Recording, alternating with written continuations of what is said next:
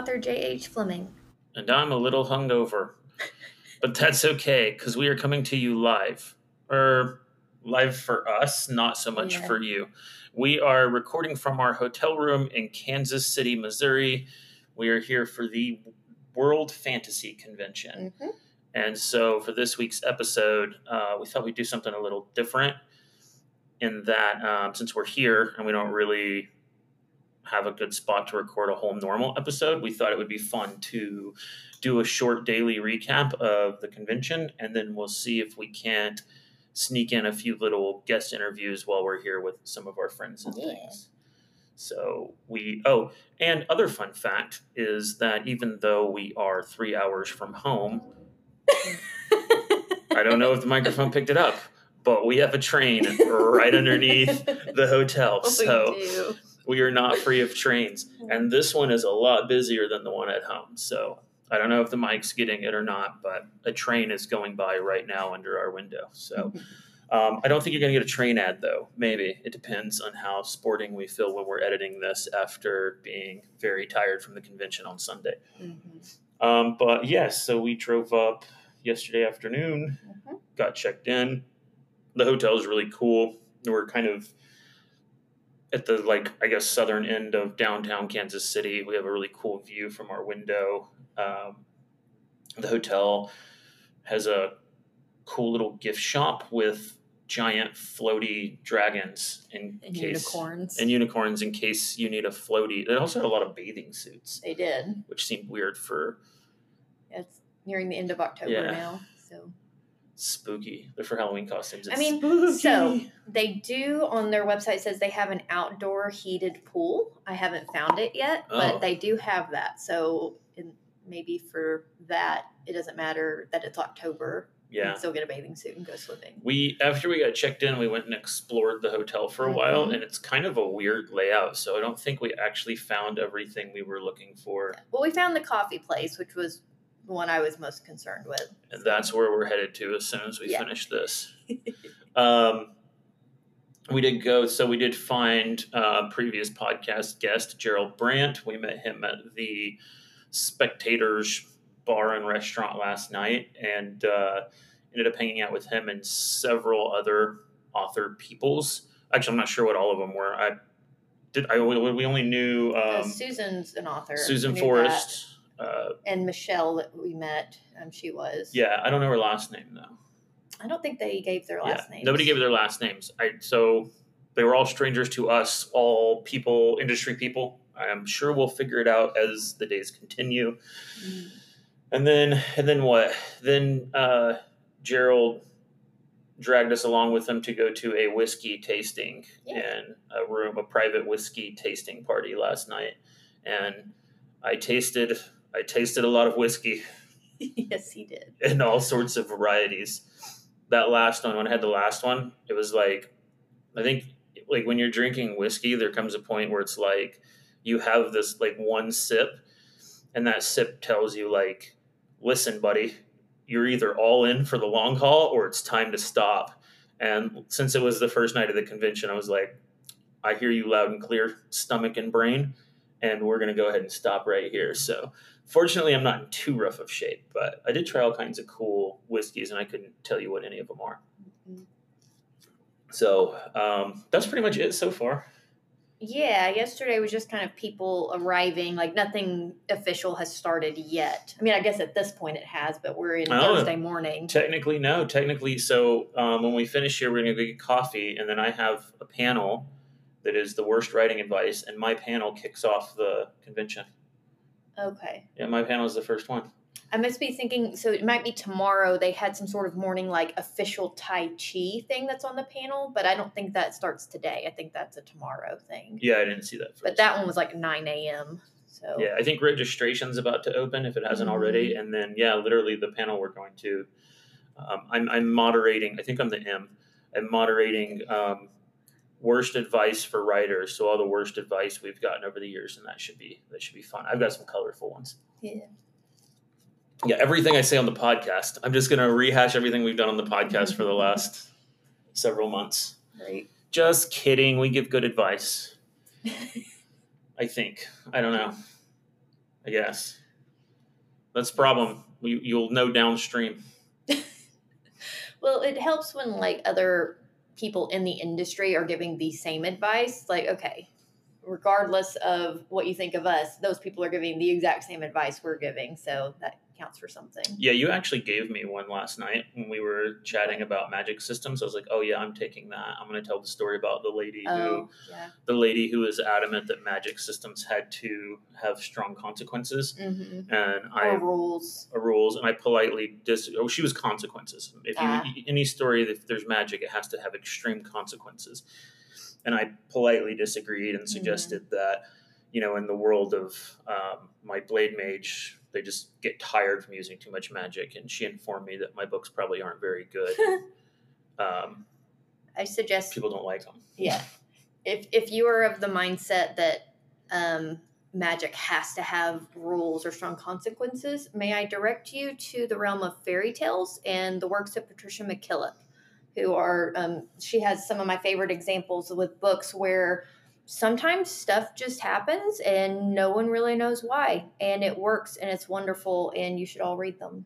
And if you doubt that, there's a little-known author. I don't know if anybody's ever heard of him before. Esteban King.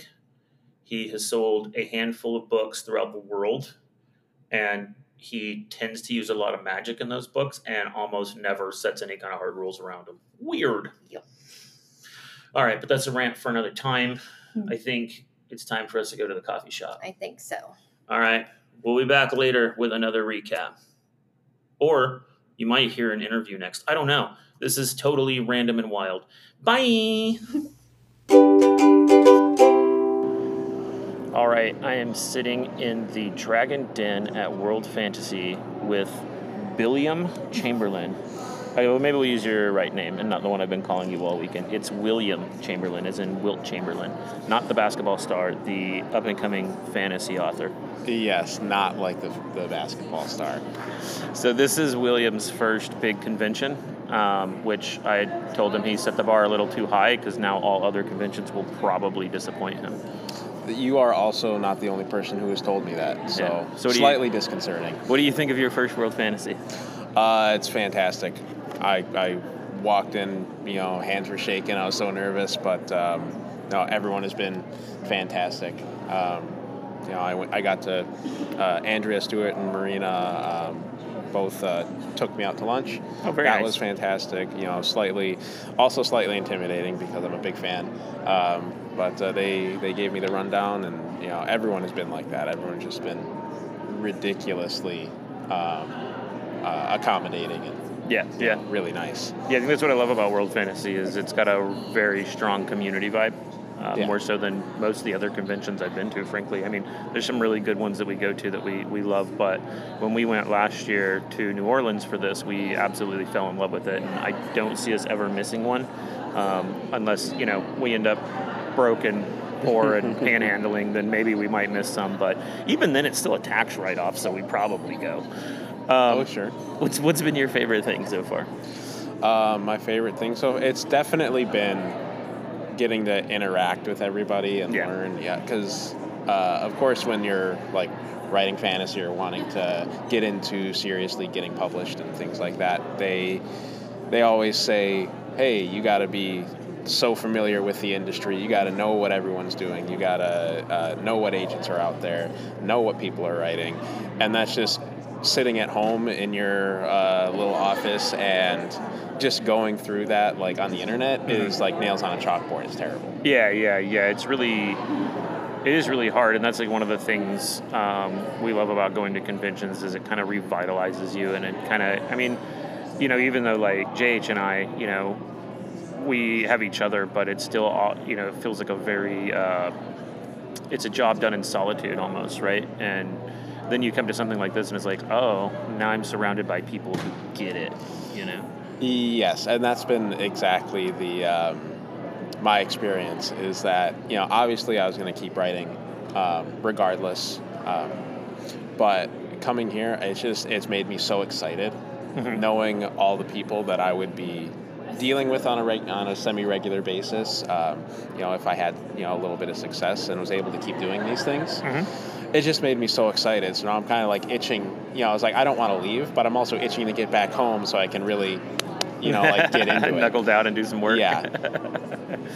All right, so remind me, you told me last night, but the podcast listeners won't have heard, so I'm going to pretend like you've never told me. So tell me about what you've written and what you're doing with it. Yeah, certainly. I've actually adjusted my pitch to be completely different. So this will be new. I'm writing it's an adult fantasy. Okay. The quick pitch is essentially a king who is terrified of a teenage girl for reasons unknown, slowly descending into madness and bringing his whole country down with him. Fair enough. So is that the one you've already finished, or is that the one you're working on? That's the one I've already finished. Okay, and that's the one you're querying out now? That's correct. I got a lot of advice on my query letter, or just advice in general as far as queries go. So I'm going to adjust that, send it out to anyone who is willing to give me some advice on it, and then get back into querying, Yeah, very nice. And is that the one that you accidentally deleted twice? That is the one that I accidentally deleted twice. It's terrible story. Embarrassing as a software engineer.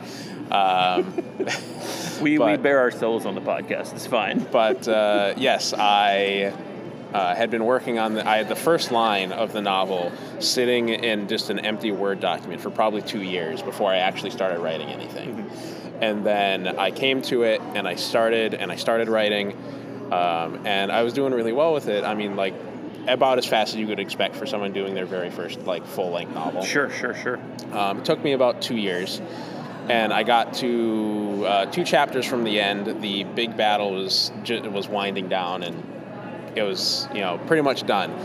And I put it away, ready to hit it tomorrow. And I get up and pop in my USB drive into the computer, and your file's corrupted. And that was rough. I probably didn't touch it for another 6 months after that. Yeah, that's brutal. And then I came back to it after my wife told me you would regret this forever if you don't. She's wise. Yes. You must have married correctly. I did. Much wiser than I am. But yeah, so I sat down and I went at it and got about a quarter of the way through it again. And then poof, gone again because I don't learn from my mistakes. But at that point, I was just going to finish it out of spite. Yeah. So then I started backing up my things like a smart person would do. Yeah, that's good. And then I finished it in probably about 6 months, the newest version. And as heartbreaking as it was to lose the original version, I still have it sitting in a lonely folder on my desktop, just so I can look at it and be sad sometimes. But the novel is so much better for it. Yeah. No, I think we were talking about that last night, and I'm a believer in you have to write 1 million words of garbage before you start writing something good, and I think we all always think we're the exception to that, and then once we've gotten that 1 million words and we've kind of found our voice, we realize oh no, that was true, So I have a feeling that the third iteration effectively of your new novel is probably 3 times better at least or probably 3,000 times better than the first. Oh, so. Yeah. I recently found an old version of my very first draft that I had emailed to myself that had probably about a quarter of the book. Yeah. So I went and I was looking through it and I'm like, wow, that was bad. That was really bad. That was terrible. So, yeah, when people say it's oh, is this your first novel and you're querying it, they kind of be like, oh, well, you poor child. But I'm like, I always oh, there's an asterisk on it. I've had to rewrite it 3 times now. So, technically speaking. So here's my one question for you, and we'll wrap this up. Do you remember the convention rules I gave you last night? Okay, convention. Well, so you kind of flop between a couple different. You had 2 different rule ones. I couldn't remember all of them. Yeah, it was actually I think probably 3. But do you remember the general gist, the general theme? The general theme was don't be an asshole. Yep. Okay. That was rule number 1. Well, that was one of your rule number 1s. Yeah, we kept going back. I'm going to be honest. We kept going back to rule number 1. Yeah.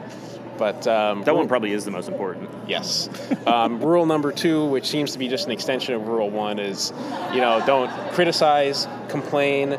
There was a third C that I can't remember. Condemn. Never criticize, condemn, or criticize, complain, or condemn. Yeah, that's the one. And that was pretty much the gist of it. Yeah. Yep. All right. Cool. Well, then I feel like I passed some knowledge on. You probably already had. Hey, no, it always helps. All right. Well, it's been fun, and we'll see about it at some point. Oh, I've just stopped learning how to talk. Wow. I'm over here choking to death. Yeah, we'll get you on a full one at some point, and good luck with querying your story, and I hope it lands in that you're a super famous big bestseller, and I'll be like, yeah, I know Billiam. I knew him from back in the day. He bought me a beer at World Fantasy one time. Oh, yeah, that story, that'll be the highlight of your life right there, I'm sure. All right, well, hopefully, actually, we would both be ginormous names and be, the cool older writers giving everybody advice. I don't know, someday, that seems right? like a long shot. Yeah. It also seems like a lot of work. No, of course that's where we're going to be. All right, well, thanks for doing this. Of course. All right, now I am sitting here with our very first guest ever, Tracy S. Morris, who just finished a panel. What was your panel about? Shared worlds. Where have all the shared worlds gone? Oh, that's fun. How did that go? It went really well. Yeah. We talked to a couple different people about what's involved with shared worlds, contracts, how you organize them, and why we don't see more of them. Oh, fun. What else have you done this weekend? I got to talk to a lot of people I haven't seen since the pandemic. I got to see author and artist Allison Stein. I got to see award-winning author Bill Ledbetter. Yep. Love Bill. Got to see this guy named Philip Duncan. He's pretty cool too, I hear. Yeah.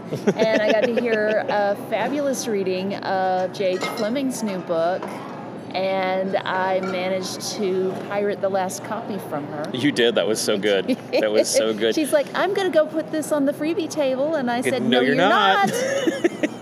It's beautiful. It's wonderful. It's got a very fairy tale feel to it. And I think that's going to be my October comfort read in the last few days of October that I have. I dig it. It's cold enough that you need a comfort read. Yeah. Something with a blanket and a caramel apple cider. There you go. Are you excited to get home and have your kid in the Mandalorian costume you made him? Oh, I am excited to finish the costume and take lots of pictures and post them online, and he's excited to wear it. It's she made the coolest costume for her kid. I asked her to adopt me, but she was like, no. So I don't get a cool Mandalorian costume, but her actual kid You're does. my unofficial brother, and I don't make costumes for my brothers. I make them for my children. That's probably fair. So what's been the highlight for you here? Oh, the highlight. Getting to see Esther Friesner again, getting to see people I haven't seen in so long. Yeah, it's been really fun. World Fantasy really does have the best, I don't really care, if anybody listening I don't care if you're a romance author, it's probably worth coming to World Fantasy just for the author community vibe that's here, and everybody for the most part is really wonderful, and it's not weird to just walk up and start talking to someone for the most part, so. Yeah, it's been a lot of fun. Yeah. Yeah, and if you where they made a cool thing at this one, so where we're sitting at the hotel is there's a big open area kind of in the middle of the hotel, and they kind of cordoned off this area for us that they call the Dragon Den, because the theme for this World Fantasy was dragons, and so they made this cool area, and we're just sitting in here, and there's actually you can probably hear the background noise, but there's probably another 50 or so people sitting in here, and it's just a big area where you can just come sit down and get a table, and then friends and strangers will just come up and sit with you. It's cool. So we're in the downtown Sheraton in Kansas City, and if you're familiar with it at all, they've got a revolving restaurant up on the roof. Oh, yeah. Yeah, and they've got a floating catwalk, and there have been a couple of different conventions here. I think when they held WorldCon in Kansas City, I think they held it at this hotel. Either this one or the Westin. Well, it was at the big convention center, and it felt like it swallowed all the hotels, so I'm not really sure. Yeah. I don't know. I don't remember. It's been a few years. They used to hold, if they had a convention in Kansas City, it was either here or in the Westin for a long time. I think we actually got a free breakfast in the restaurant at the top because we were supposed to be, technically I'm supposed to be on the way home right now, but it sounded like the weather was going to be bad, so we decided to stay. And for whatever reason, you would think it'd be really easy for the hotel to be like, oh, you want to give us more money? No problem. But it got really complicated, and then they were nice enough to give us a free breakfast and access to the lounge up there and stuff. Well, if you get to go up to the revolving restaurant, it's really cool. I was up there for a professional dinner a few years ago, and you just sit and the whole room slowly revolves. That's cool. I'm hoping that's where our free breakfast is that they gave us. It was really cool. It was some duck-themed restaurant back then. I don't even know if they're in business anymore. I don't know. I've been meaning to go up there and crash it anyways just to see it, so that'll be fun. Yeah. All right. Well, Tracy, do you have anything coming out soon?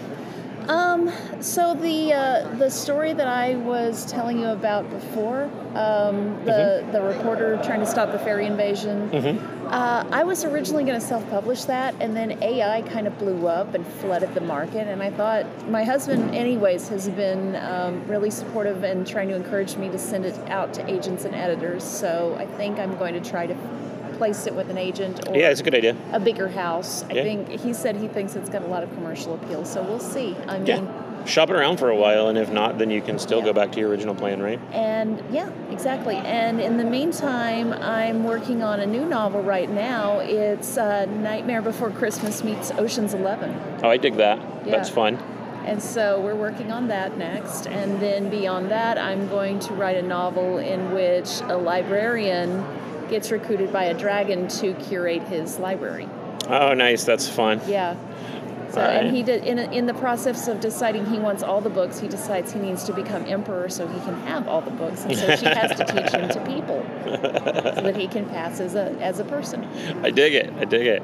All right. Well, this has been Tracy, our first guest ever, back again, and we'll get you in a whole nother episode soon.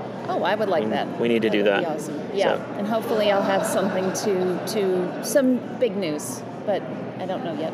That's all right. In the meantime, folks, go buy Tracy's old books. And if you buy enough of them, maybe she'll make me a Mandalorian costume. TracySMorris.com. You can find links to all my books there. Thanks, Tracy. Absolutely. All right. So the plan was that we were going to do a recap each day of World Fantasy, but that did not happen for reasons. Those reasons being that we were really busy, and most mornings I was a little hungover and sleep deprived because JH tried to keep me up late every night. Don't you blame me for that. You kept me up till like 1 a.m. every night or later.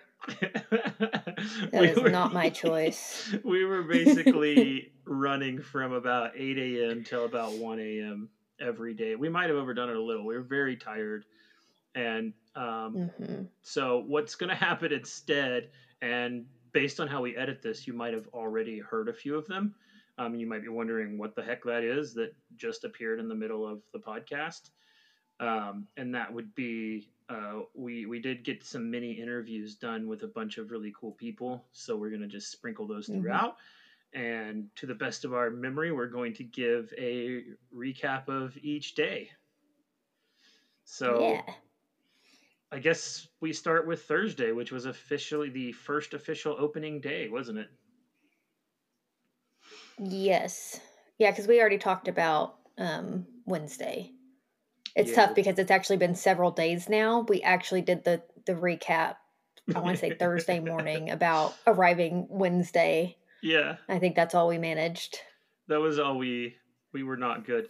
But luckily, and also the plan was I was going to haul the mic around with me a little bit and try to get some of those mini interviews done. And then I realized Sunday morning I had done none. So all of these interviews that you're hearing in between day segments they were all recorded in a 2-hour period where I literally sat down in the middle of the Dragon's Den, which we'll talk about, and there was like a big group of our friends and different authors and stuff hanging out at this one table. And so it's just like we'd grab somebody real quick, do the interview, and then be like, send over the next victim.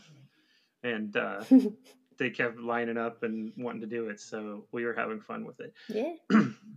So anyways, yeah, so Thursday we woke up and we were in the first official day of the World Fantasy Convention. I don't think anything super exciting happened right that morning. I think we ate breakfast and we went down for coffee and found our friend William Ledbetter.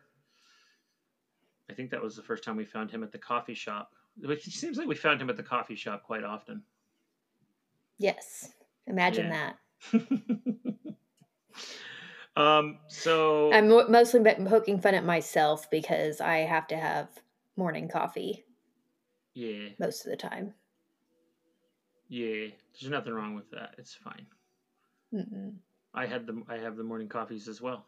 I mean, mine's cheaper than yours, but only when we're going out. Like I still drink coffee at home and make it myself. I mean, I guess technically I buy creamer, but yeah. What I was going to say was, so I mentioned morning coffee some of the time. I added that because I tried to switch to where I only allow myself coffee when I'm writing. Otherwise, I will drink way too much of it. And again, it's the creamer. Those calories add up really fast. So, so I try to do it just when I'm writing, but lately that my writing time has been in the morning, so it's still been a morning coffee thing for the most part. Yeah. Well, so anyways, we got JH her morning coffee and me mine. And then I guess the first thing Thursday really was the one panel I had for the weekend was like the opening panel of the convention. Yes, it was.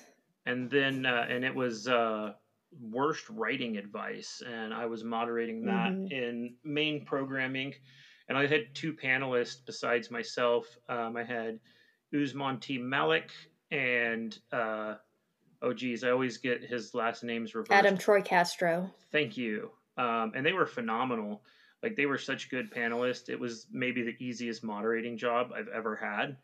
Like, I launched us off, and then we just each very politely took turns and occasionally responded to each other's points and things. And yeah, it felt like it went really, really well. I was really happy with it. And I actually got quite a few compliments over the weekend where people would stop me.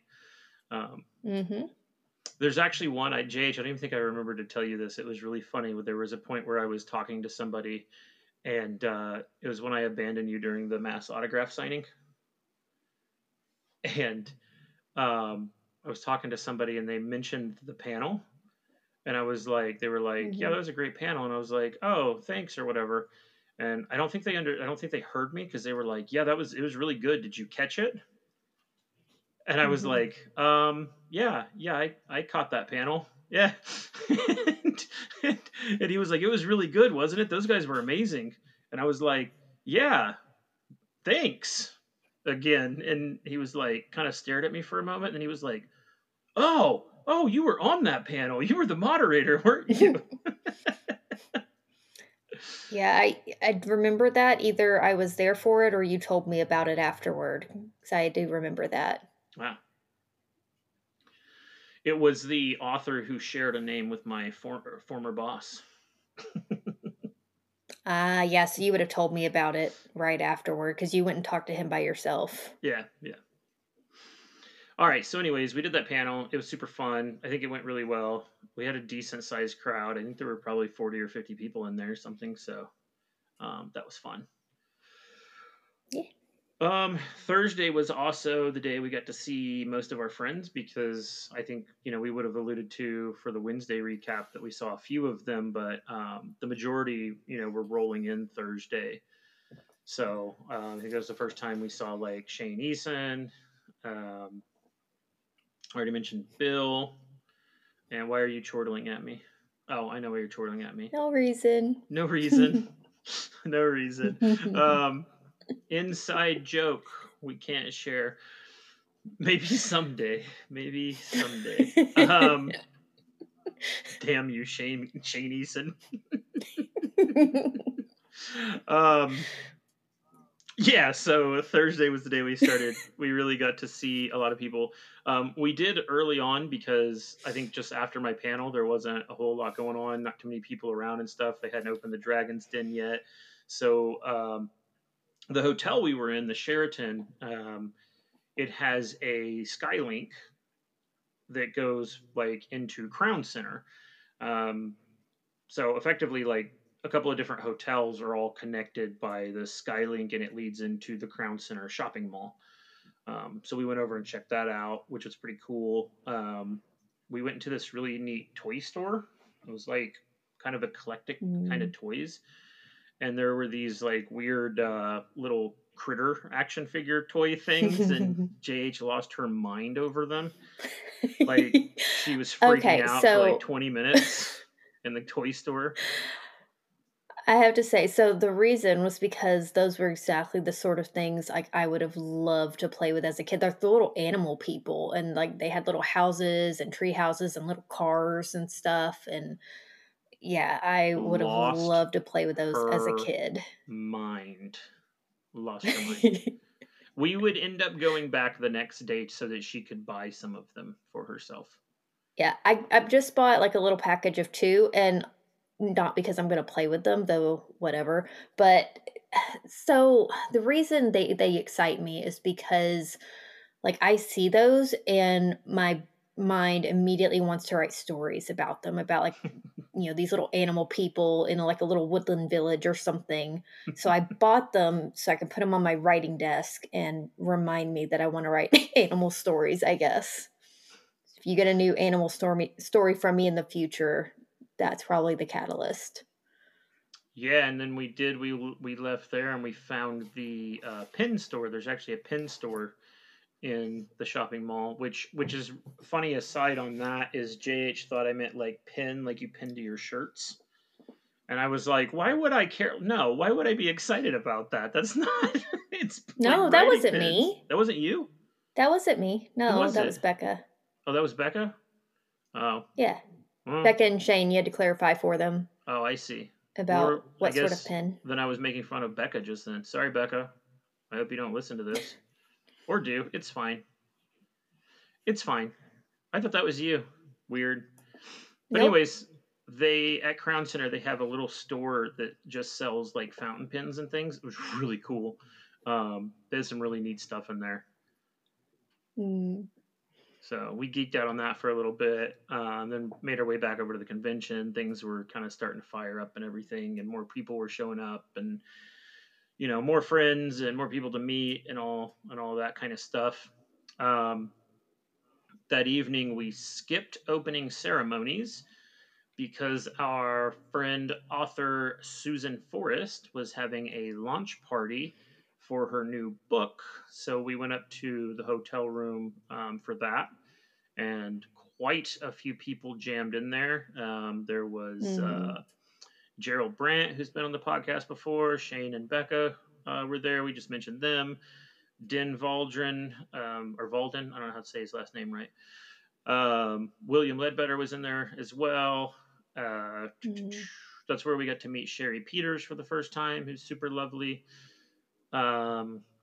Walter John Williams was in there. I don't know if he remembered me or not, but I said hello to him and he said hi back, but I'm not sure he remembered me.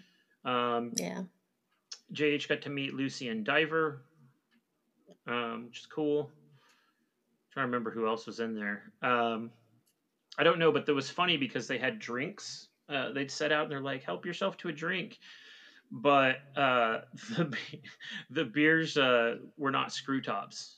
They were pop tops, and they didn't have a bottle opener. So like one person ran up to the room to see if they had one. They did not. I guess that's where we met Matthew as well, wasn't it? Maybe. I think he was in there with us.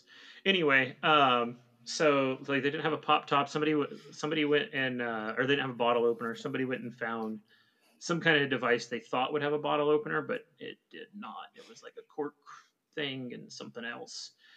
And so like that drama was happening, and some of our writer friends, I won't sell out who, we're trying to come up with creative ways to get the beers open and failing pretty epically. But then the other thing was Susan they'd made a trailer for her new book. And so she brought like a projector to shoot it up on the wall, and they like hung a sheet and stuff so they could show her trailer. And we couldn't get the projector to work. So finally, we tried everything, but we just couldn't get it to play. So finally I was like, well, I can go grab my MacBook and maybe we'll see if it's a machine problem or something, you know? And the way that hotel's set up is, so we were on the 38th floor, and rooms like 28 through 40, you had to take one set of elevators, and then rooms 1 to 27 or whatever. Floors. What did I say? Floors 28 through 40, not rooms. Oh, floors 28 through 40, you had to take one elevator. Yeah. And then floors 1 through 27 or whatever, you had to take a different elevator. And so JH and I were staying on the 38th floor, but Susan's launch party was on the 9th floor. So when I left, I had to take an elevator all the way down so I could change elevators and get a different one to go all the way up. And then I ran into the room and I grabbed my MacBook and I was like, you know what? Back in the day, I had a bottle opener on my keychain. Surely it's not still on there. That was like from years ago. And I'll be darned, my bottle opener was still on my keychain. So I grabbed it, and then I went back down the elevator and then back up the elevator. And we still couldn't get the projector to work, but we just ended up playing her trailer on my MacBook. And then we came in and I tossed the bottle opener to Shane. I'm like, here, you're responsible for this. So that was fun. What did we do after that? I guess we went to the Dragon's Den. I think so. Yeah, so I guess like the mascot for this World Fantasy Convention was dragons. And so because there were a lot of us there, a lot of author-y people, and since author-y people like to indulge in adult beverages sometimes, we wouldn't all fit in the bar. So they like roped off an area and they called it the Dragon's Den, and they had like blow up dragons outside of it or whatever, and they just set up a bunch of tables in there, and then the hotel like rolled 2 bars over there, and so they had people serving us alcohol in this area we called the Dragon's Den each night. That was fun. Mm-hmm. And then I guess as previously mentioned, JH made me stay up too late, and yeah. Mm-hmm. I think that's pretty much Thursday, isn't it? I think so. All right. Well, sounds right. Then we'll stop the Thursday segment here. Yeah, right. Exactly. That's fine, Sherry. I'll cut out your curse words. All right. Oh, okay. Fuck. Should I make it a little harder for you? You're gonna make it plenty hard. I'm gonna have to actually edit that now, so I don't have to click explicit. You know what? This might be the one episode I just click explicit, so I don't have to do the work. All right. Introduce yourself. I'm Sherry Peters. I am from Winnipeg, Manitoba, Canada, and I am a fantasy writer of Cozy Fantasy. Yeah, we just met Sherry for the first time this weekend, and she's been an absolute delight. I think that's the first time I met you, right? Yes, I think so, good. Yeah. I just, as I was saying it, I was like, oh, wait, am I putting my foot in my mouth right now? Yeah, no, it's been like 7 years since I've been at World Fantasy. Oh, so, wow. Yeah. Yeah, and you're Winnipeg, right? Yes. Yeah, so you're flying home to snow. I'm driving home. Driving home. You're driving all the way. Through ice and snow, yes. Oh, fun for you. Yeah. Ooh. But, you know, we're Canadian. We're supposed to be used to this. I say with a cringy face. Because, but yeah. Oh, well. Yeah. Yep. It's how it is this season, so. All right, so how have you enjoyed the convention? Since you haven't been in a long time to one of these. This is one of the best ones I've been at. Yeah? Yeah, I have to say it's been phenomenal. The connections I made personally and professionally, the layout of the convention, the panels, everything has just been top notch. Yeah, it's been really. It's been pretty magic. It's been a pretty magical weekend. I'd say. We get to meet really cool people like yourself. Yeah, exactly. Which has been like fun. you and Jessica and it's been great. So tell me a little bit about your books. So my books it's the Ballad of Mabel Golden Axe trilogy. Okay. And it's about Mabel Golden Axe. The first book is Mabel the Lovelorn Dwarf. Mabel the Mafioso Dwarf is book 2, and Mabel the Notorious Dwarf is book 3. Essentially, I play with the idea of what is it if there's only a third of the dwarven population is female, what is life like for them? Okay. And they have the beards. Why do they have the beards? It is good for mining because it's like a face mask, so it protects you from the dust. But it's also useful for finding love because you can braid it. So if you have 2 braids, it means that you are looking for a mate. If you have 1 braid, it means you are dating someone. If you have the golden ring, that's like you're married to somebody. Oh, what a cool idea. So, that's what you know. And she has a very hard time reading the signs of if someone's interested in her. But she's also, she grows up in a very traditional dwarven family. She has to be a miner. But she's discovered movies and wizard movie magic and the beautiful elf Aramis. She's in love with him, which is, of course, forbidden because dwarves and elves. And it turns out there's more to that family history than necessarily meets the eye, so that there's actually more of a legitimate reason for her father to hate all movies and Aramis and elves in particular, because they kind of destroyed her family when she was a little dwarfling. Well, that sounds super fun. So where can people find them? They can find them on Amazon. They can find them on my website at sherrypeters.com. That's Sherry spelled like the drink. And any book, Barnes & Noble online, they can definitely find them. Yeah. Okay, cool. Yeah. All right, so one more question for you. Yes. Random piece of advice for a newbie writer out there. Could be business or craft. Just start. Yep. Just start. So I'm also a writing coach, and the best advice that I give is just start. 1 word, 1 sentence, 1 paragraph at a time. Does not have to be perfect. First drafts are never perfect. They're supposed to be a big pile of garbage, and it is perfect in that form. Because you can't form a beautiful masterpiece out of if you don't have that lump of clay. Beautiful. Yeah. I love it. All right, thanks. Sherry, it's been super nice to meet you, and it's nice been to meet you too. Thank you very much. Wonderful hanging out with you at World Fantasy. Yeah, you too. And we'll get you on some time for your own episode. Yeah. Sounds good. Yeah. All right, cool. All right, so I am in what's called the Dragon Den at World Fantasy, which is just like a big open area full of tables they set up. And I was just trying to knock out a few like little quick interview things. And so I've been telling them as they've got up, like, go bring me the next victim. And they just sent me somebody I actually haven't met before, so ever at all, not even. So, hi, I'm Phil. Hi, I'm Erin. Hi, Erin. Erin S. Bales is my name. That's what I publish under. Okay, tell us about your books and stuff.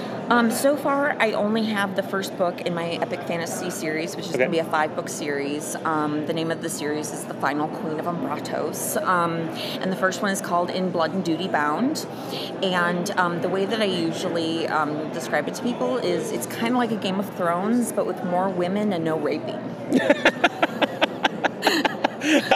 So better. Yes. Yes. Very cool. Very cool. So how long have you been writing? Well, I mean, I've definitely been writing my whole life, but when I turned 30, I kind of was writing for me. Write a book anyway was a dream that as long as I hadn't really tried it, I hadn't failed at it. So, but I got to be 30, 35, and I was like, you know what, I need to just do this and make it happen. And so I actually ended up applying to an MFA program. It's MFA at Seton Hill University. It's writing popular fiction, and that helped me. The book I published actually was my thesis. I mean, oh, that's cool. A version of my thesis. I rewrote the book. It's the first book that I wrote, but I always couch that and say, I rewrote it about 12 times. So yeah, that's fair. Yeah. So, all right. How many? Do you always come to World Fantasy, or is first one? This is probably my 4th one. Yeah. Oh wow. Okay. Before the pandemic, it was starting to become like a, one of my cons that I always go to because I love it. It's so small here, and everyone's so accessible, and you get a chance to talk to everyone. But yeah, I was in Columbus, D.C., and Baltimore. So this is my fourth one, actually. Oh, nice. This is our second. We did New Orleans last year. So. Oh, I wanted to go to that one. It's just health issues. Yeah, no, that's fair. Yeah. It was really good.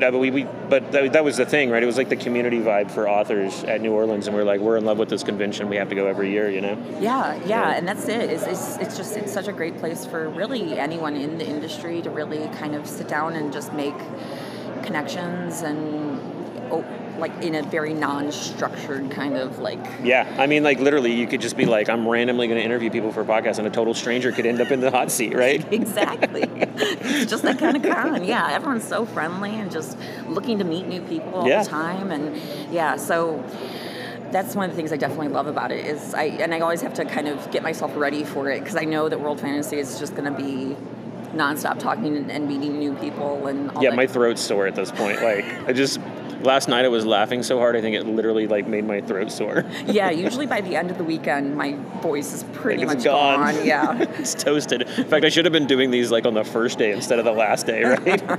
Yeah, but now you get like the nice low smoky, kind of like growly thing to your voice. All right, that's fun. Well, tell me something else about you, because I've never met you before in my life. Oh, yeah. Well, I come from Chicago. Okay. Well, I live in the Chicagoland area. It's a suburb of Chicago, Palatine. But I've lived there pretty much all my life. I'm a third-generation Cubs fan. I don't know why that popped into my brain. It's fine. That's what podcasts are for. Random thoughts that pop into our brains. And yeah, I have one sister. I had 3 step-siblings. Now they are ex-step-siblings. I have, 16 nephews that I love the bejesus out of. That's the actual correct term for nephews and nieces. Is it? Nephlets? I'm using that. I'm going to use that from now on. Okay, nephlets. Yeah, I dig it's in Merriam-Webster. I actually looked it up at one point because I was really sick of saying nieces and nephews all the time. I dig it. Yeah. Huh. Yeah, I love weird words. We were actually talking before because my bio in my book, I don't like writing ones about myself. I just bragging on myself is weird. So it's very super weird. I wish I had it for you to read right now. But in it was the word comestibles. And so my roommate was like, what is a comestible? And so it's like, it's just foodstuffs, like edible items. And then I was talking about tracklements, which is a term for savory condiments. Weird. I didn't know they had a word for that. Savory condiments, particularly savory condiments that go on meat. Interesting. So, I don't even know what that would be like. Like a mustard. Like mustard type thing. Yeah. Or like a chutney, maybe. Okay. Somewhere along there. So, tracklements. I would have never, if you had not randomly come over here just now, I would have never known that. Yeah. See?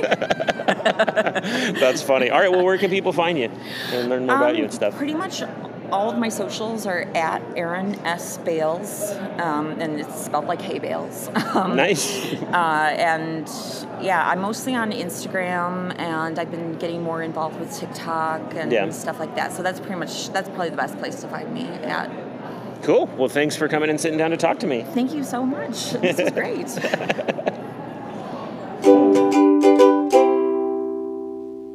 All right, so Friday morning, you may be surprised to learn that we got up and went to get JH coffee.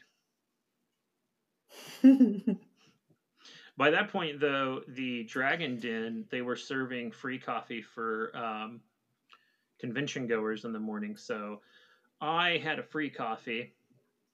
And when we went up there, so there was a Starbucks in the lobby. And so that's where we were getting JH's fancy coffee every morning. And then I was like, well, I'm going to go up and get a free coffee. So then we went up the stairs or the escalator or whatever and got a free coffee. And while we were doing that, a friend we'd made, Letty Prell, was standing there. So we started talking to her. And as we were talking to her, Lucy and Diver came up and joined our conversation. And we talked for a few minutes, and Letty or Lucy and one or the other was like, "Oh, I got to cut and run. I got to go to I'm going to Louisa Morgan's coffee clutch." And then whichever one of them said it first, the other was like, "Oh yeah, I'm doing that too." And then they both kind of turned and looked at us and were like, "Are you coming to the Coffee Clutch?" And we were like, "Yeah, sure. What the heck, you know?" Which I think maybe you're supposed to actually sign up for those. We heard after the fact. Mm-hmm. Well, we crashed Louisa Morgan's Coffee Clutch, which I don't regret because it was super fun, and she talked about her new book, and we got to meet her and stuff. And some point during the conversation, so Lucian is actually a literary agent, and at some point in the conversation, something came up about that, and so she was very politely like, "Well, I don't want to take away from the Coffee Clutch, but you know, any of you guys who have agent questions, you're welcome. I'll sit down with you afterwards and answer any of your questions." And since JH and I aren't complete fools, we were like, "Yes, please." So after the Coffee Clutch, we went downstairs with her and Letty, and she talked with us for a little while longer, and gave us some tips and things. And that was really, really cool. It was really, very sweet of her too, because like she totally didn't have to do that. Right. So that was yeah, pretty, I enjoyed that. Yeah, it was pretty neat for sure. Some point we mostly like the whole weekend is kind of a blur because we just kind of move from like conversation to conversation, to be honest, a lot of the time. And I don't feel like we're going to do it any amount of proper justice because it really was absolutely amazing. And, you know, I think at most conventions, because we're both introverts at heart, I mean, that's a little bit more obvious for JH than it is for me, but we are both actually introverts, and occasionally we need to hide in our room to kind of reset. We didn't really do that at World Fantasy. We just kept moving. I mean, we pop up there occasionally for a minute, but really, like, we just kept talking to people and stuff. So, so I guess Friday we ended up in the con suite, right? So the con suite, I don't know if we've ever talked about this before. Have we ever talked about con suites before? I don't think so. I mean, it's probably a good refresher just in case we haven't. Yeah, and I actually don't remember all the verbiage and all the names, but most conventions that we get, most of science fiction and fantasy conventions, literary conventions that we go to, there will be what is either called the green room or the con suite. And I think the green room, if it's using that language, it might be for guest and staff only. But in the case of like World Fantasy, they do an actual what they call the con suite, and that is open to anyone who is an attending member of the convention. And basically, what it is they will have food in there all day long. So breakfast time, they'll have breakfast foods. Lunchtime, they'll have lunch foods, and then they'll do dinner as well. So basically, you can just go in there at any point and get a free drink, free food. It's a really, really nice benefit. So I think we rolled in there for lunch on Friday, and we ended up hanging out in there for like a couple hours, right? I think so. Yeah. You know, we ran into Tracy S. Morris, who was our very first guest ever on the podcast, was in there. Gosh, I don't even remember who else was in there. Oh my God, Lucy and Diver told the funniest story. I don't know if we can repeat it though. Yeah, I'd probably say don't just in case, but yeah, it was hysterical. Yeah, she was hilarious. I guess we met Paula in there for the first time, probably. That sounds right. Yeah, and then, geez, I can't remember. There was another really funny story that involved Nick Offerman that I also, for the sake of the person who told the story, I'm not going to repeat, but I heard so many funny stories that I want to tell on the podcast so bad. And I'm like, I can't tell all these stories.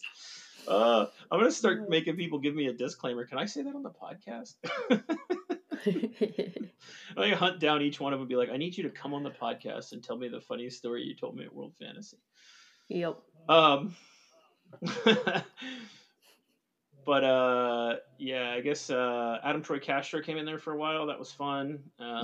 There's just so many people like piled into this little living room suite at this con suite, and we were just in there just being goofy for a while.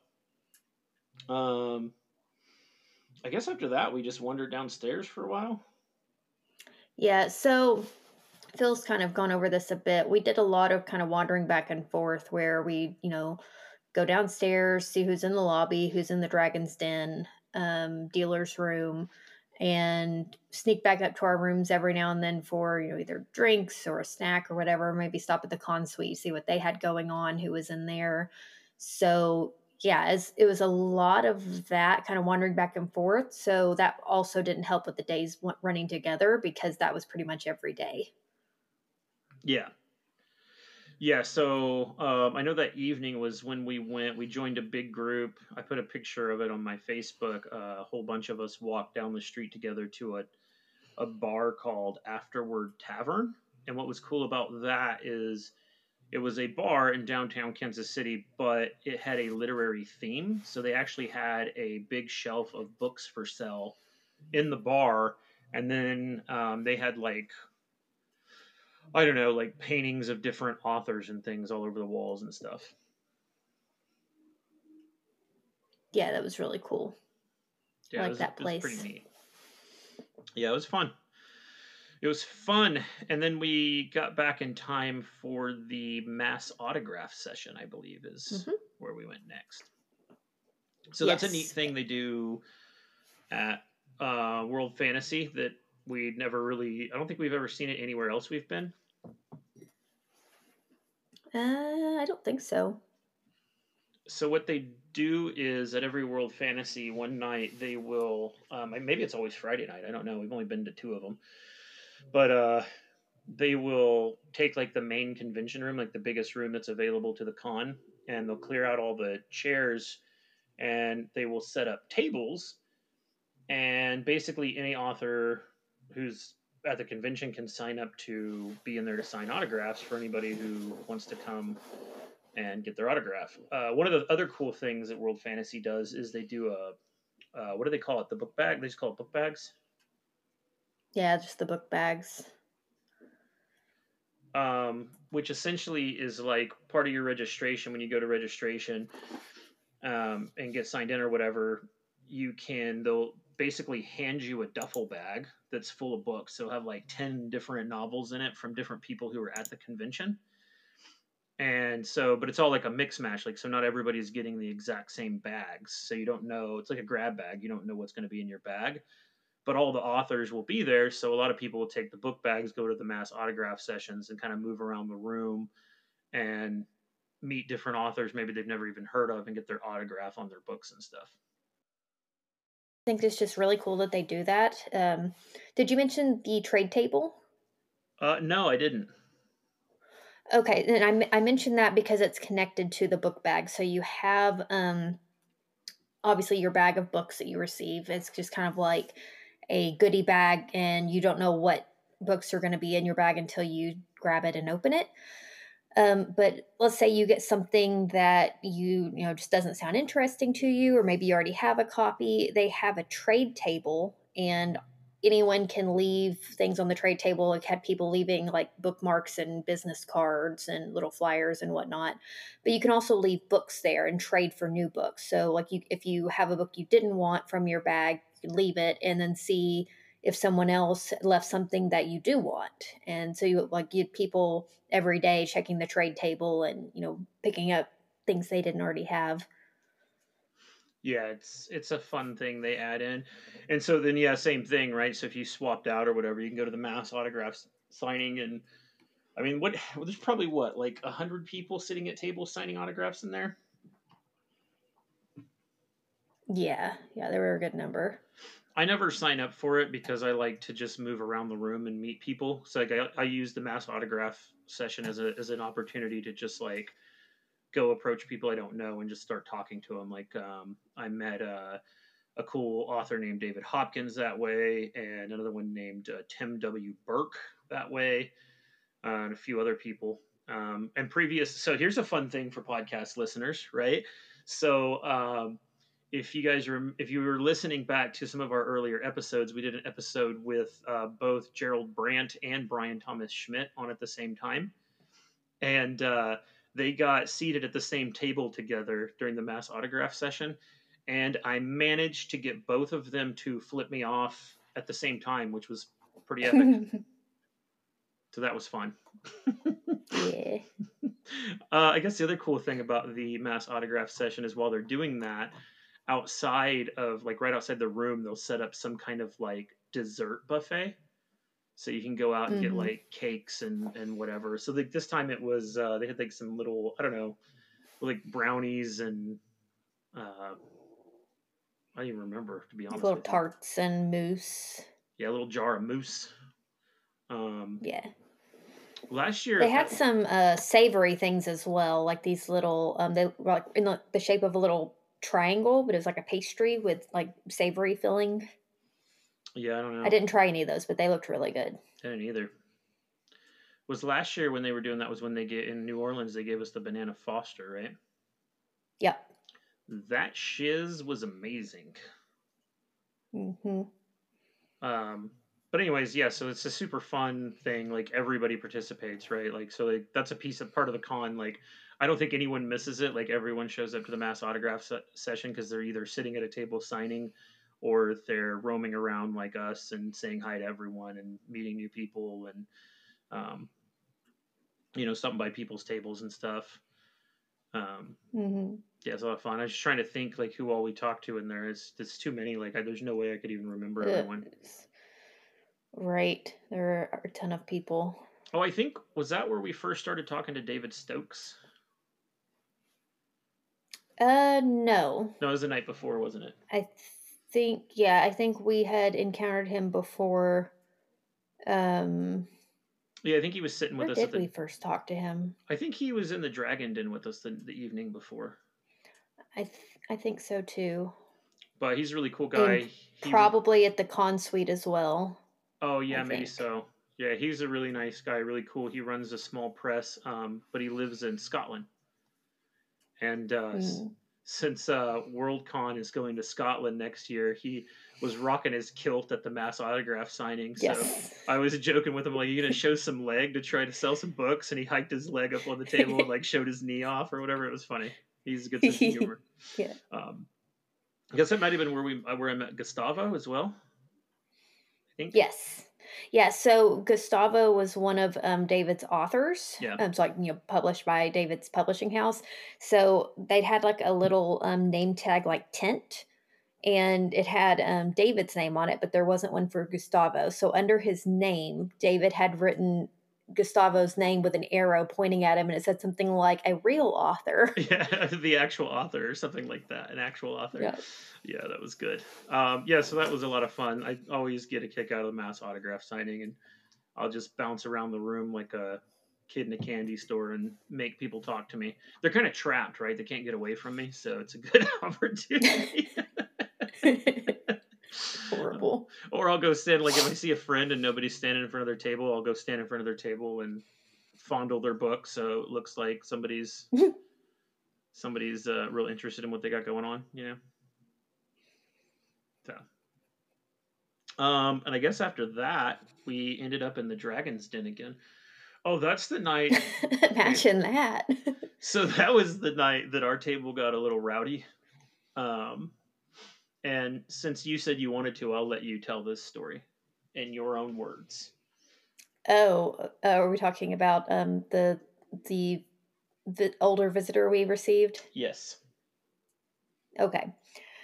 So we were in the middle of a conversation, and suddenly one of the convention like hospitality coordinators comes up with this older lady and introduces her, and the older lady just jumps in, and it was quickly apparent that she'd had a bit to drink. She was drunk. She was granny wasted. Granny wasted. She was real drunk. And that's only important for the end of the story. So she had everyone go around the table and introduce themselves. So the whole point of it was apparently she'd complained that she didn't want to come again. And the hospitality coordinator was like, well, why not? And she said, well, there are no sci-fi writers here. It's all fantasy authors. And so the hospitality coordinator was like, well, there's a whole table of sci-fi writers over here. I'll introduce you. So that was why, they came over, and she had everyone go around the table introducing themselves and talking about what type of books they write. And Phil had gotten up to go to the bathroom, I think, and came back at the very end. Everyone else had already gone, so he was the only one remaining. So then he had her full attention there at the end. And so I was between the two of them, so I was pulled into the conversation as well. And she started telling us about wait, what did she do with train my name? Trip. Oh, so he introduced himself as obviously Philip, and she called him Phyllis. And so that was his name for every day thereafter. He was Phyllis. And she started telling us about this. Even before you tell the story, like everyone was calling me Phyllis. At one point, JH and one of our friends, we were getting ready to go up the escalator to the trade table. And like I stepped onto the escalator and they decided they didn't want to go up there. And so I was like, really? And so I just rode the escalator to the top. And when I got to the very top, one of our friends walked by and went, "Hey, Phyllis." And then I just turned and went right back down the escalator. And I was like, well, that trip was just so that somebody could call me Phyllis again. So in our defense, it wasn't that we just suddenly decided we didn't want to. I was going to go leave a book on the trade table, and our companion decided they wanted the book instead. So that's right. It was I just Tracy. passed Yeah, it off. that's right. So then there was no need. Yeah, then there was no need to go up there at that point. But Phil had already gotten on the escalator, so yeah. Anyway, so back to the story. So she started telling us about this train trip she was going to take that basically goes all over the country. And she was very upset because there wasn't a train trip from where she lived. I think it was Santa Fe. And she wanted to go to the Denver, Colorado Springs, somewhere in Colorado area. And there wasn't a train from between those two destinations, and she was upset about that. So then she leaned forward and pointed at Phil and said, "When you run for state representative, you fix that." And I said, "Yes, ma'am." It was so absurd. It was so random. Like, when you run for state representative, you fix that. Okay. Yeah, I got the impression that at that point the alcohol had kicked in a little more, and she'd forgotten for a minute that she was talking to authors. I think she thought maybe you were someone else. I don't know. What's funny though, okay, so this is so funny because I ran into her the next day, and she stopped me for a completely different reason, and I don't think she remembered me at all. Which I was honestly just impressed that she was even awake, so kudos to her. And I guess that was Friday. And I guess at some point we have to split this episode in the middle, and that might have been it. Or you might be hearing this as the beginning segment for the second part of this ginormous episode. I don't know. Your face was so serious. It threw me off. All right, we're live. Introduce yourself. Hello, my name is Joshua Palmatier. I write epic fantasy. I have 3 trilogies out, came out through Daw Books. The Throne of Amarcord series was the first one. Then there was the Well series, and then the Lay series. And I have a new trilogy that should be out next year called the Crystal Cities trilogy. I'll be releasing that one myself through the small press that I set up a while ago. The small press is called Zombies Need Brains. Best name for your press.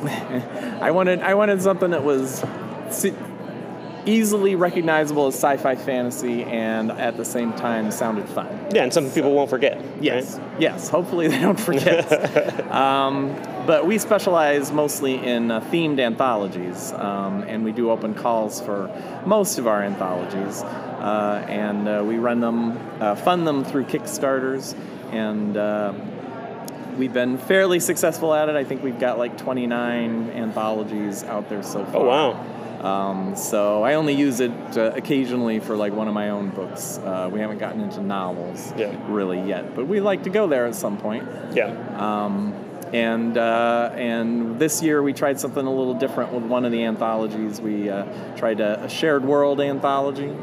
So the plan is, it's already funded and everything. The plan is the 7 authors are going to set up the world, for the shared world in this anthology. And then hopefully next year, when we do our next Kickstarter, we'll open it up and let other people play in this this new world that we're setting up. And then recently, about a year and a half ago, I guess, we started up a little online magazine. We're running it through Patreon, so if you're on Patreon, then just check out Zombies and Eat Brains there. And the magazine's called ZNB Presents, and right at the moment we're just doing 2 original sci-fi fantasy stories a month. Each one comes with an illustration, and then at the end of the year we compile it all together into one anthology of 24 stories. So nice. So that's me and my stuff in my small press. Very cool. Do you have any open calls out right now? We have 2 open calls going on right now. 2 of the anthologies we kickstarted. One of them is called Last Ditch, which is supposed to be a military sci-fi and fantasy anthology where the stories kind of center on spies and espionage. And okay, that's fun. Yeah, last-ditch efforts to save the world kind of thing. Okay, gotcha. That's fun. That's why we call it Last Ditch. And then the other anthology is called Familiars. And Familiars kind of explains itself, basically. Short stories about familiars. That's funny. All it really is. Yeah, I know there was someone else recently had an open call for familiars. So if anyone's listening and submitted to that anthology and didn't make it in, go submit for this one, right? Yes, exactly. That's what you do, right? That's what the open call is for. Exactly.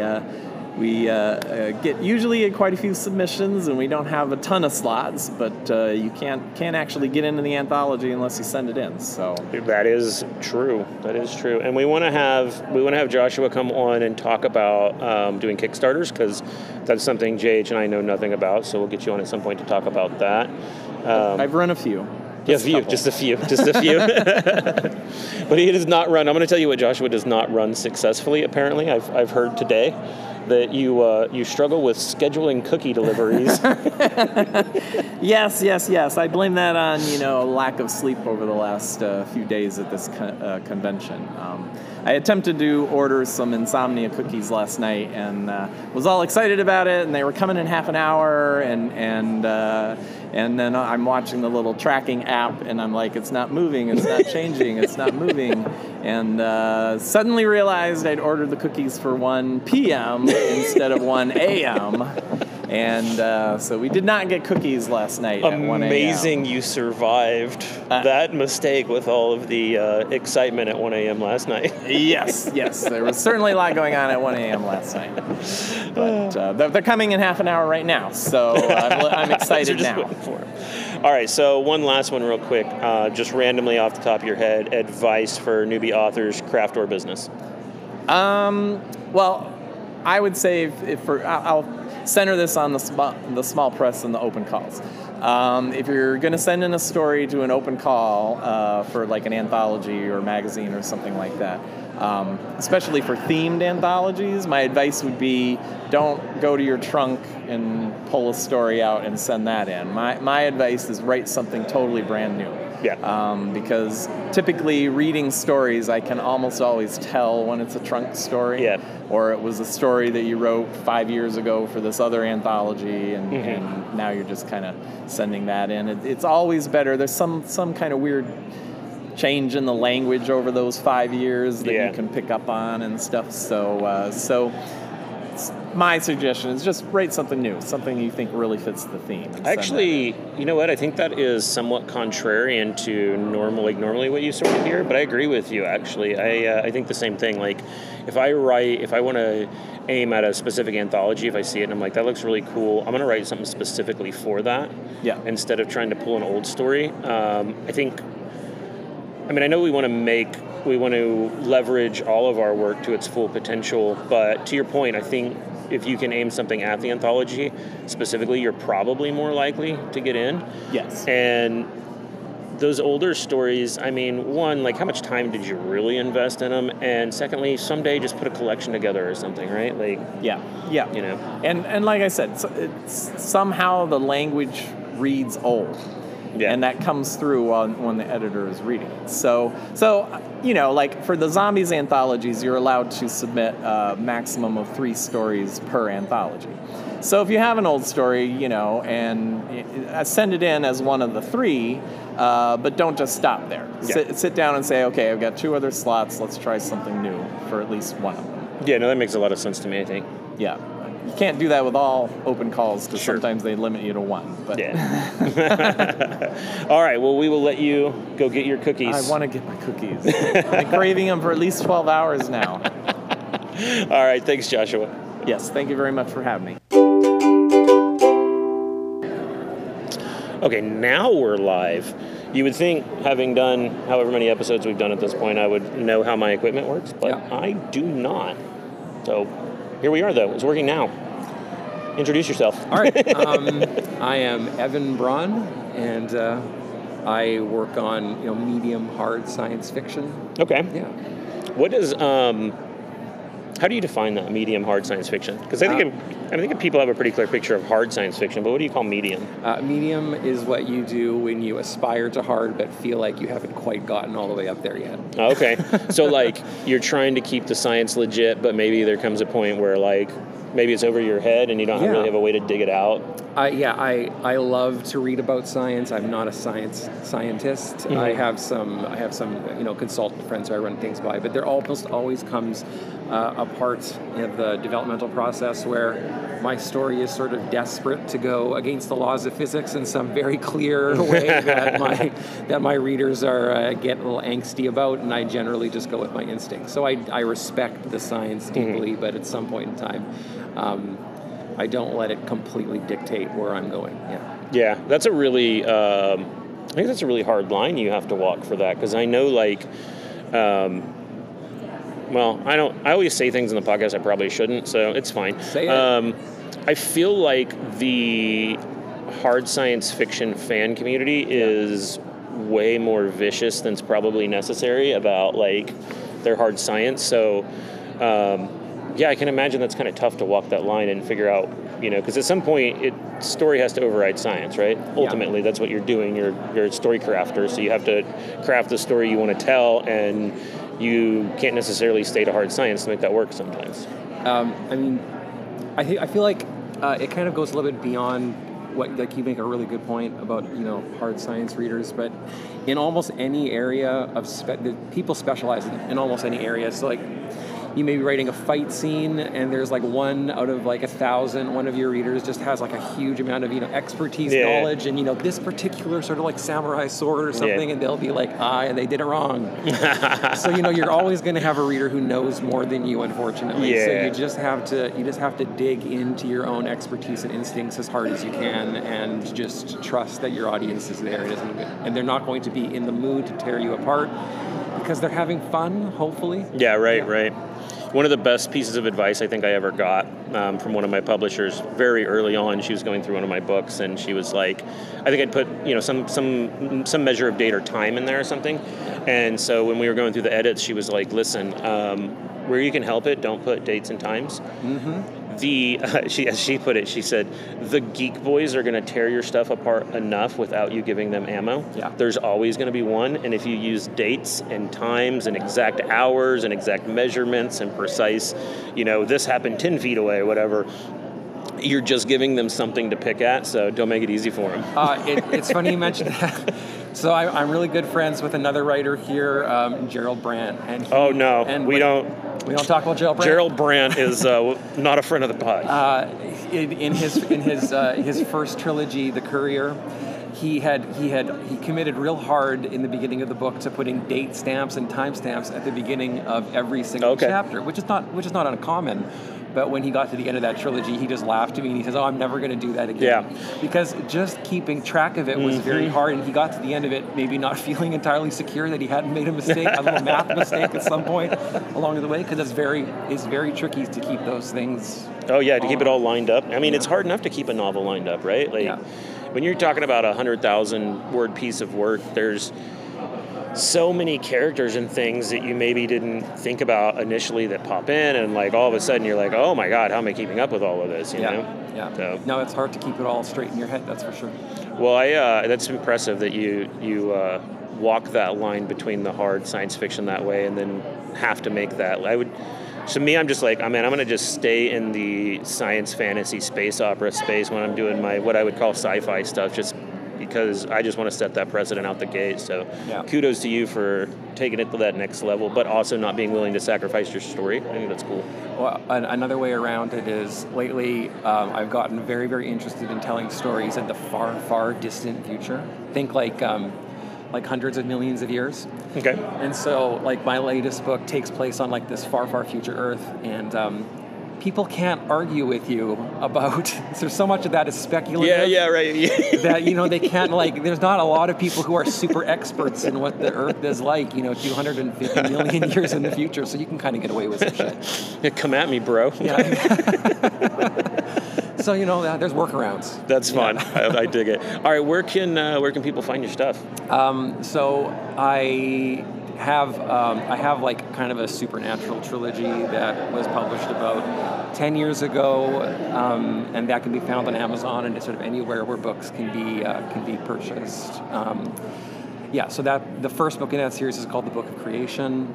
I haven't had anything published since then. Okay. Just keeping very, very busy, but that's what these cons are for, man. That's right. Absolutely. Yeah. All right, cool. What have you thought of World Fantasy? World Fantasy is great. I've made it a point to come to World Fantasy in particular every year. I missed last year's in New Orleans, but besides that, I think I'd hit up 5 or 6 in a row. Oh, nice. Yeah, that was our first one last year, and it was like, oh, we're in love. We got to go every year. Yeah, it's a good con. It's a good professional con. There's a lot of networking opportunities. The other thing is that when you're going to a con for the first time, it can be a really intimidating experience. There's just so many unfamiliar faces, but when you go to the same con year after year, and there's a lot of people who follow certain con schedules, you find yourself after a while, you walk into a room and there's just guaranteed to be a couple of faces there you recognize that you can gravitate to, and eventually it just becomes a much more comfortable experience. Yeah, just don't be weird. That's all, right? Yeah, don't be weird. Or jerk. Be a little weird, but not a jerk. But not jerk. Yeah, that's it. Speaking of tricky lines to walk. Yeah. Those tricky lines of being a little weird, but not too weird, and definitely not a jerk. Yeah. All right, super quick. Advice for a newbie can be craft or business. Craft or business? It's really common advice, and I'm sure people just say this all the time, but you just got to write it down because you can't fix something that doesn't exist. Yep. Nothing wrong with giving that advice over and over, right? I work. I'm very busy as a copy and developmental editor, and you just got to get to that stage where you've got something to submit, you've got something to talk about, you've got something that's written down. Yep. And it isn't just in your head. There's nothing wrong about talking about things that are just in your head. But at some point, you just got to make it real. Whether or not you're totally satisfied with it or not, just does not matter.